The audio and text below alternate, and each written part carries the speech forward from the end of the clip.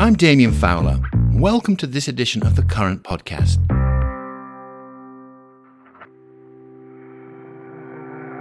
This week, we're queuing up a great conversation between two advertisers who may not, on first glance, seem to have that much in common. We're joined by Vinny Rinaldi, the head of media and analytics at the Hershey Company, and Kyle Yaden-Smith, the head of digital for the National Republican Senatorial Committee. That said, we thought it would be fascinating to hear what a big CPG brand like Hershey can learn from a major political advertiser like the NRSC. And since this is an election year, what better time to host this conversation? It's been said that every great political campaign rewrites the rules.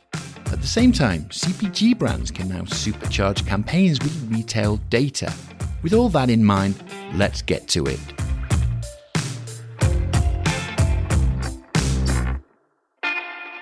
So both of you, of course, are focused on reaching those respective audiences, whether you call them consumers or voters. I'd love to hear from both of you on what you think you may have in common. Kyle, can I start with you?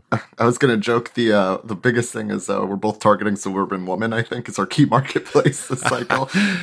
Obviously, that's not the only demographic that's going to be key on the political landscape, but we're going to be running ads in October, and so we're going to screw up your Halloween marketing. Thankfully, you guys do not have a Georgia runoff this year, so it should be okay by Christmas. And I think we're going to be targeting a lot of the same consumers / voter demographics. So it's interesting how that kind of plays out. And Vinny? Yeah, I would agree. I think there's more correlation. I think, we're looking at the same content areas to show up in as a brand to sell chocolate as you guys are to show up and influence somebody to vote one way or the other. In those big environments, a lot of how we look to show up is how do we drive seasonality in local markets at a certain store. So you're right. In October, believe me, it's probably hot topic number one of the lead up to our Super Bowl, October 31st. There's a serious presidential election happening a week later. Yeah. So how much will that play a role when we're buying, market-based ads? So it is an area, I wouldn't say of concern, but an area that we're certainly focused on of how do we make sure we're showing up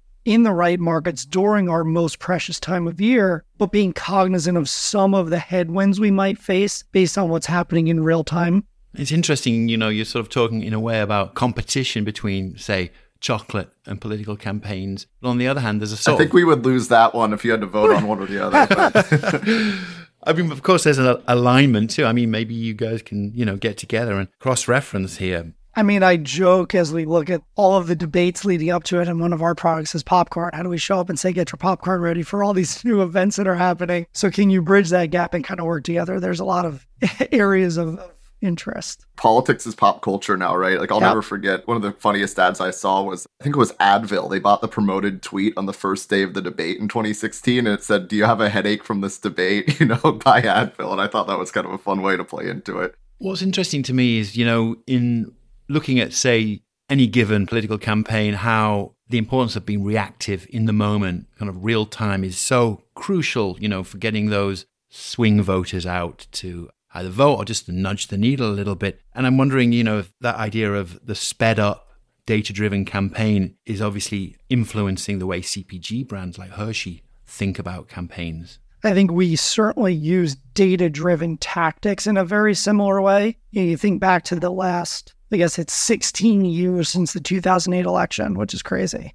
During that election, when President Obama won, it goes a little unnoticed of how he won and the tactics he used, which were way ahead of its time. And a lot of this using the data, focusing on different demographic urban environments, getting those people to the polling centers. We're trying to do the same thing during whether it's a big season or to drive everyday occurrences. How do you find those pockets of incremental opportunities to grow from the base that's already there? Is very correlated to from when President Obama did it to President Trump doing it in 2016, and really becoming a more data-driven tactic on how you show up in those moments. I mean, it's kind of funny. Both Obama in 2012 and President Trump in 2016 both had actually almost similar data strategy. They're both very digital heavy from a percentage perspective for their time. And then, of course, nowadays, we actually can't use that data on quite a few platforms. So Data is extremely important in the political space, obviously. There's 60% of Americans over the age of 18 are going to vote this cycle. And a lot of those folks are going to vote for the same party they've always voted for. And identifying people that, swing back and forth is the key to winning, obviously. And that coalition changes every cycle. For us, it's leveraging the data to inform what that audience looks like so that we can make tactical, data-driven decisions even on platforms that don't let us use it directly, of which, is the bulk of the ecosystem at this point. It's an interesting point. Like, we as a big, massive consumer packaged goods brand that sells chocolate has no first-party data. We have to talk to everybody. Literally, 98% of the U.S. population eats candy, mint, or gum. So for us, it's like, how do you balance? You want scalability no matter what, but what are the right insights and data points that you utilize when you go to activation? Because if you're trying to find one-to-one in any second and or third-party data partnerships,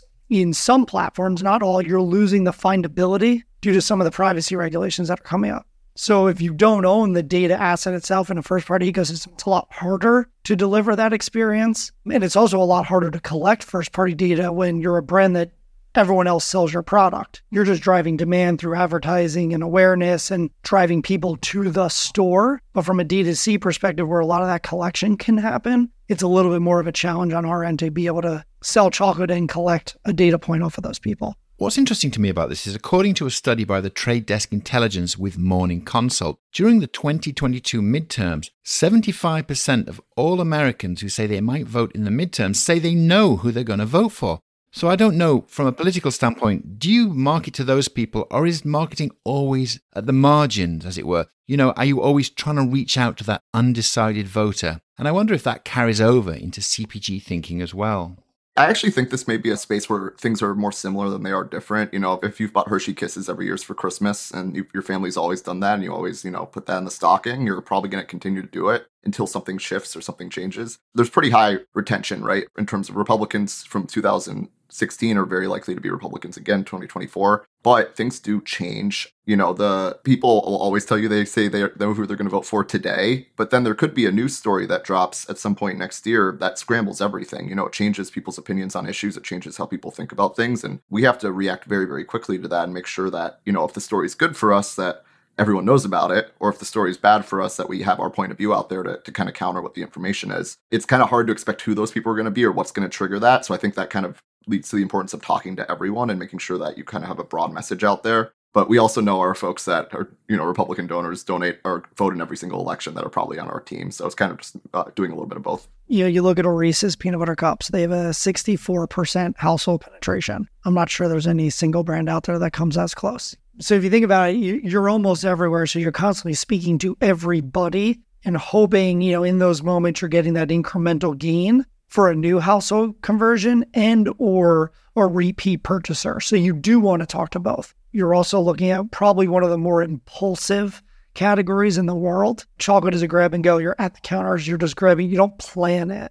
So you always have to be, broadly speaking, making everyone aware, subtly nudging that reminder message to almost everybody. Given that, then, does that mean a lot of your campaigns tend to be about, just brand awareness, kind of up there at the top of the funnel? And then how do you use channels to nudge the consumer? How does that work?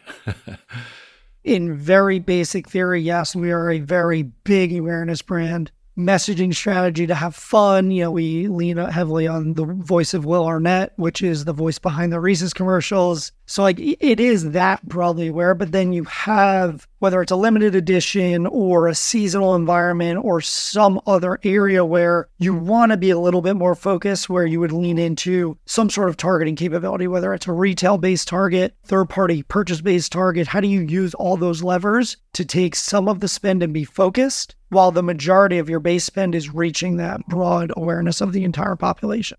Yeah, I think that's where, I'm a little bit jealous of Hershey's, and you have all this institutional brand ID, and we're jealous of the starting point, especially, I'm working on Senate campaigns this cycle at the NRSC. We only have really two incumbents, meaning like people that are already senators running for re-election again, Ted Cruz and Rick Scott in Florida. They kind of have a really strong starting point. They can focus on more just reminding folks that kind of like you, I feel like you guys do every year. We're Hershey's, we're Reese's. Also, I'm jealous you get Will Arnett, but we're Reese's, what we are, etc. But then on our side, we have a separate project of a lot of new candidates that no one's ever heard of that frankly haven't held elected office, and you have a year and 3 or 4 months to make their name ID as close to 100% with the voter base as you can. If Trump were president, it was 2020, and everyone kind of knows who these guys are. It is kind of more similar, I think, to the annual candy marketing. But this year, it's we have to start from scratch. It's like you guys introducing a new brand, I feel like, or a new SKU of Hershey's, Reese's, etc. We just launched Reese's Caramel Cups. And it is like launching a completely new thing, even though it's part of the Reese's family. Yes, you're going to have those loyalists try your new product, but can you attract new consumers into an already built brand because of a new introduction of caramel into a peanut butter cup? You have to find those new pockets of opportunity to not lose your base or not have them switch completely and keep that cycle growing with new consumers.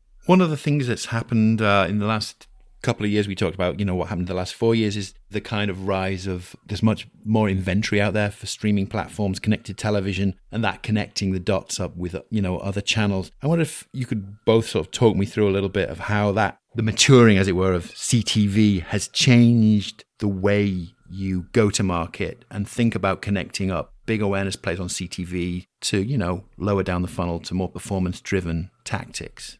As I go back to what I said earlier, the proliferation of content everywhere has certainly opened up the purview of how to show up, how to be everywhere. For me, when I think about the connected TV landscape, what I love about it is the ability to buy prime time at any time. When you sit down at 8 o'clock or 9 o'clock or 12 o'clock or 3 p.m., it doesn't matter. You're accessing whatever content you want to watch in that moment. So in my opinion, when you buy this way, you've got primetime moments at all times. That person has decided they're going to sit down, they're going to watch whatever it is that they want to watch at that given moment. And that's your moment as a brand to show up. And that's how we look at it. And then when you take that holistic approach to those primetime moments, how do you then use the controllability of technology to control reach and frequency? So if I know that I'm talking to this person in 12 different platforms, well, I don't want my frequency to be a 40 on one of them. I want to control that and keep extending reach. If I get enough reach, my household penetration should go up. If that goes up, my sales are going up. We're winning share, we're reaching more consumers. That's our end goal. So being in as many homes as possible is actually impossible if you're buying on 40 different IOs or platforms. So I think when you think about consolidation and the value of bringing somebody from an awareness building tactic and streaming or on the big screen all the way through a funnel and having that control allows me to unlock more business outcomes than any media measurement can give me. I'm wondering what the equivalent of business outcomes are in the political ad marketplace. If we win. I thought you were going to say that. Yeah, I think I actually think this is where also the candy and CPG world in general is pretty similar to political land. Is our outcome's also a little bit impulsive. I remember standing in line, to vote for the DC City Council with a few of my coworkers before, and we were all talking like, who are these people? It's like we don't know anyone we're voting for. It's kind of funny. And then you kind of look at them real quick. You remember like stuff you've heard or mailers you've gotten, and then you make a decision. You have one day to do that or 1 month to do that, and that's our moment. That's when you get your conversion. That's kind of how I'd compare the two there. I think from a high-level perspective, we have the exact same problem in politics, especially with linear, where we have very high frequencies against some audiences sometimes. And if you're talking to one group of people 70 times, you have less money then to talk to the rest of the folks who may not be very heavy media consumers. So having an ever-present point of view across not just linear, but also digital, I think that's something that our party especially is going to try to get a lot better at this cycle. It's interesting to me that 2012, 2016, I think, and Vinny, tell me if this is wrong, I think the corporate world almost looked at politics and was like, wow, they're doing some really cool stuff. We have to figure out what they're doing. I think that's kind of taken a step back a little bit now that we've gotten into we have to target older Americans because older Americans are more likely to vote. And I think now as older Americans' habits have changed quite a bit from 2020 to 2024. It's forced both political parties to kind of adapt a little bit after, frankly, the corporate world has to what the new landscape looks like.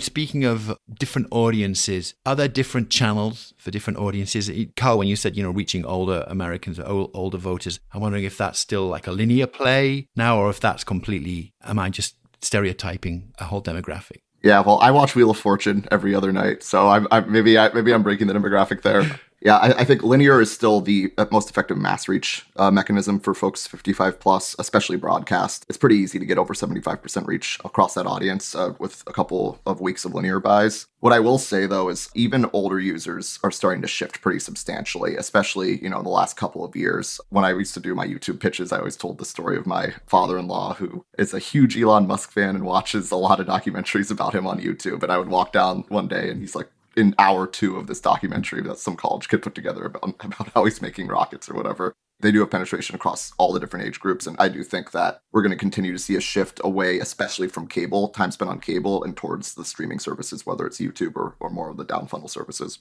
As I stated earlier, we reach everybody with a mouth. So every demographic needs to play a role in our media, both strategy, spend, investment strategy. That's everything. Kyle, you kind of hit the nail on the head. It's what's happening between those environments is what's the shift. What we're seeing, and I think the industry is seeing more and more, if you remove live news and sports from linear consumption, you're going to see a drastic drop-off in actual consumption habits. But, when you think about the purchase power right now, it's shifted a little bit into the millennial group, who are the bigger purchases, which is 71 million US people. We talk about Gen Z a lot as like, oh, they're the up-and-comers, they're people we have to talk to, but they're, the people we don't have to spend that much time on. There's 68 million of them. So they're almost equivalent to a millennial generation. So we're going to just wait for them to become purchasers, and I think that's a miss.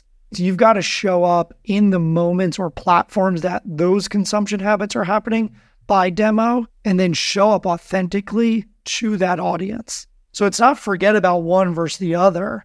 It's how do you paint the holistic picture across every platform and then deliver a communication strategy that resonates with those different audience groups. That's how we're working towards showing up across every platform. And that's so interesting to me. It's like the purchasing power in our world is a little bit different, like in terms of voter people that actually vote. Well, one, kids under the age of 18 cannot vote. So there's zero purchasing power. And I know that, at least when I was in marketing school, they taught us about how kids do have purchasing power when it comes to telling their parents. They have influencing purchasing power. But in our world, if you look at the millennial generation, you have a much higher voting percentage than it was 10 years ago, but it's still not anything close to 55 plus.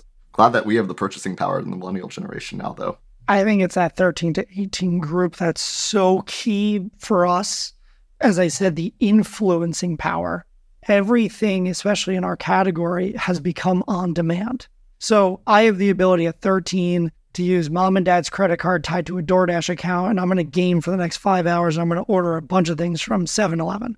As we move into the future, 5 to 10 years from now, most of that generation will become now the voters, but they don't want to leave their house or they don't want to go out of their way to go do something because everything has come so easy to them by using a phone. How does the voter landscape change from either written ballots or in person to a truly secure ability to vote and get more buy-in to voting for a generation that is very used to just opening something up and hitting a button? We're throwing to the future here, yeah. Kyle, I don't know, what do you think? Do you think we're going to get to that point? I think COVID kind of changed the voting rules in a lot of states that make it easier to vote. I don't know if we'll ever get to the instant gratification level until, maybe 50, 100 years from now when we're voting on a blockchain and you get a vote coin and you spend it somewhere or something like that. So the convenience factor matters a lot. And then it changes by state and almost by locality, right? If you live in a rural area and it's hard for you to get to the polling place because it's a 10-mile drive versus it being half a mile down the street when you're dropping off your kids to school, that could make a difference as well. So it really just depends. I think that's really interesting because each state is adopting their own voter rules. Sounds very similar to each state adopting their own data privacy rules. Instead of thinking from a national basis and actually simplifying the ease for everyday people to utilize something, it's fascinating that we all continue to live by state governed rules that are drastically different than just a national governing body to allow us to have a centralized ruling system to use, whether it's data privacy or voter rights. It's funny to watch that correlation between our two worlds. Even sugar taxes, some of the cities, I don't think it's gone after candy quite yet, but the Bloomberg rules around like the taxing soda and stuff. And I think Philadelphia did it, and then the sales increased outside of the Philadelphia urban area substantially for all those stores because you're able to get cheaper stuff. But that's interesting. Carl, you mentioned harder to reach audiences, and I want to ask both of you, about that and how the programmatic marketplace makes it possible to reach those harder to reach audiences? I know at the top we joked about suburban housewives, but how granular can you get? What is it? 95% of people watch video, whether it's linear or digital. So that does get you to a pretty high threshold. The way I approach it, we have to deliver messages very quickly, right? So that's why I think you see political really lean into linear a lot, because you could get that mass reach in a day. If you're buying the football games, if you're buying, prime time across all four networks and you have a presence there, you're going to get to 50% reach pretty quickly. I think the hard part is honestly the other 50% on CTV and making sure that you're distributing that message to the person the one day a week they happen to be watching ad-supported Hulu and they're not watching Netflix, for example. That's where it gets more difficult. Having the centralized approach, making sure that you're maxing out the non-linear household reach, if you're already buying a lot of linear, is the hardest and most important thing that we have to do. We'll have maybe 8 to 10 messages per candidate that we run, and we want all 8 to 10 of those messages to be seen by as many people as possible. And we don't have as much time. I wish I had, 1 or 2 month long campaigns that I could run behind these things to get that reach number, the incremental reach, as high as we possibly can. But in reality, it's 7 to 10 days, and we just have to maximize that. For Reese's, again, reach everybody with a mouth. Everybody wants to buy a Reese's. Great. But then I go again down the portfolio. You've got variety brands in York peppermint patties, almond joy mounds. So how do you take those with much less spending power and find those pockets of opportunity? Give you an example for York. One of the really cool unlocks we found was the snowbird effect. Sales actually increased because York leans very heavily 55 plus, really 65 plus. And you see Northeast sales in the summer skew higher, and then Southeast sales skew higher in the winter. And you're seeing the people as they move, the consumer habits follow with them. So how do you heavy up in those markets during the seasons? So when you don't have a large bucket of money to go spend as a brand, you use data and insights in that way to be really targeted, hyper-focused on winning those key occasions for that consumer. Because again, at the end of the day, you can only stretch a budget so far if you want to grow a business. Fascinating that. So just to wrap it up, I guess I want to ask each of you one question, the same question. Kyle, what do you wish you could take from CPG land? And Vinny, what do you wish you could take from political? For me, it'd be 2 things. I think the permanence of the institutions, you have the same kind of folks that'll work in marketing, the same agencies that run things for years, if not decades sometimes. That makes it so that you have a lot of earned experience and you've gone through all this several times. You know what works, what doesn't. And I think you can have an informed approach every time. Politics is, you have to start from the bottom and you build something up, and then election day happens and that institution basically doesn't exist anymore. And you have to start all over again for the next 2 years. So that'd be the first thing. And I think with that comes the advantages of being able to have more predictability. We don't have a ton of predictability in politics. It's tough to know what my budget's going to be. It's really tough for me to know what the news cycles are going to look like next year. Without kind of that knowledge going in, without knowing how much money you have, it makes it harder to do long-term planning. That's where I'm a little bit jealous of CPG land. I kind of wish, knowing what your budget is a year and a half out, I think would be awesome in our world if we were able to say that with certainty. But, it makes it scrappy, and it makes it so that sometimes it's better than you expect and you get to have fun with it. And sometimes it's a little bit worse and you just have to be smarter than the other guy. I would say almost the opposite in a way, because I feel the marriage of branding and performance is so important to not separate the two, but to bring them together. And the agility that the political landscape moves with is actually a blessing in disguise. Pricing aside, the hyper-targetability, the ability to show value really quickly is something that we lack because we don't own the end game. So there's a part of that that's okay, well, if you can be that hyper-focused and get a really quick outcome, how do you build that into a small percentage of your spending in the overall portfolio to be super agile, super hyper-targeted, really focused on market analysis, and then correlated to sales, or in your case, outcomes from an election? That to me is super exciting. It's something that we sometimes strive to do. We used to have this motto that we're still trying to build out, but act like a CPG, think like a D2C. We don't own the end game, but how do you think really agile, but come with the power of being a CPG? So I think what you bring to the table from a political landscape gives us just a little bit there to think about, of being super fast, nimble, and agile in a marketplace that changes so fast.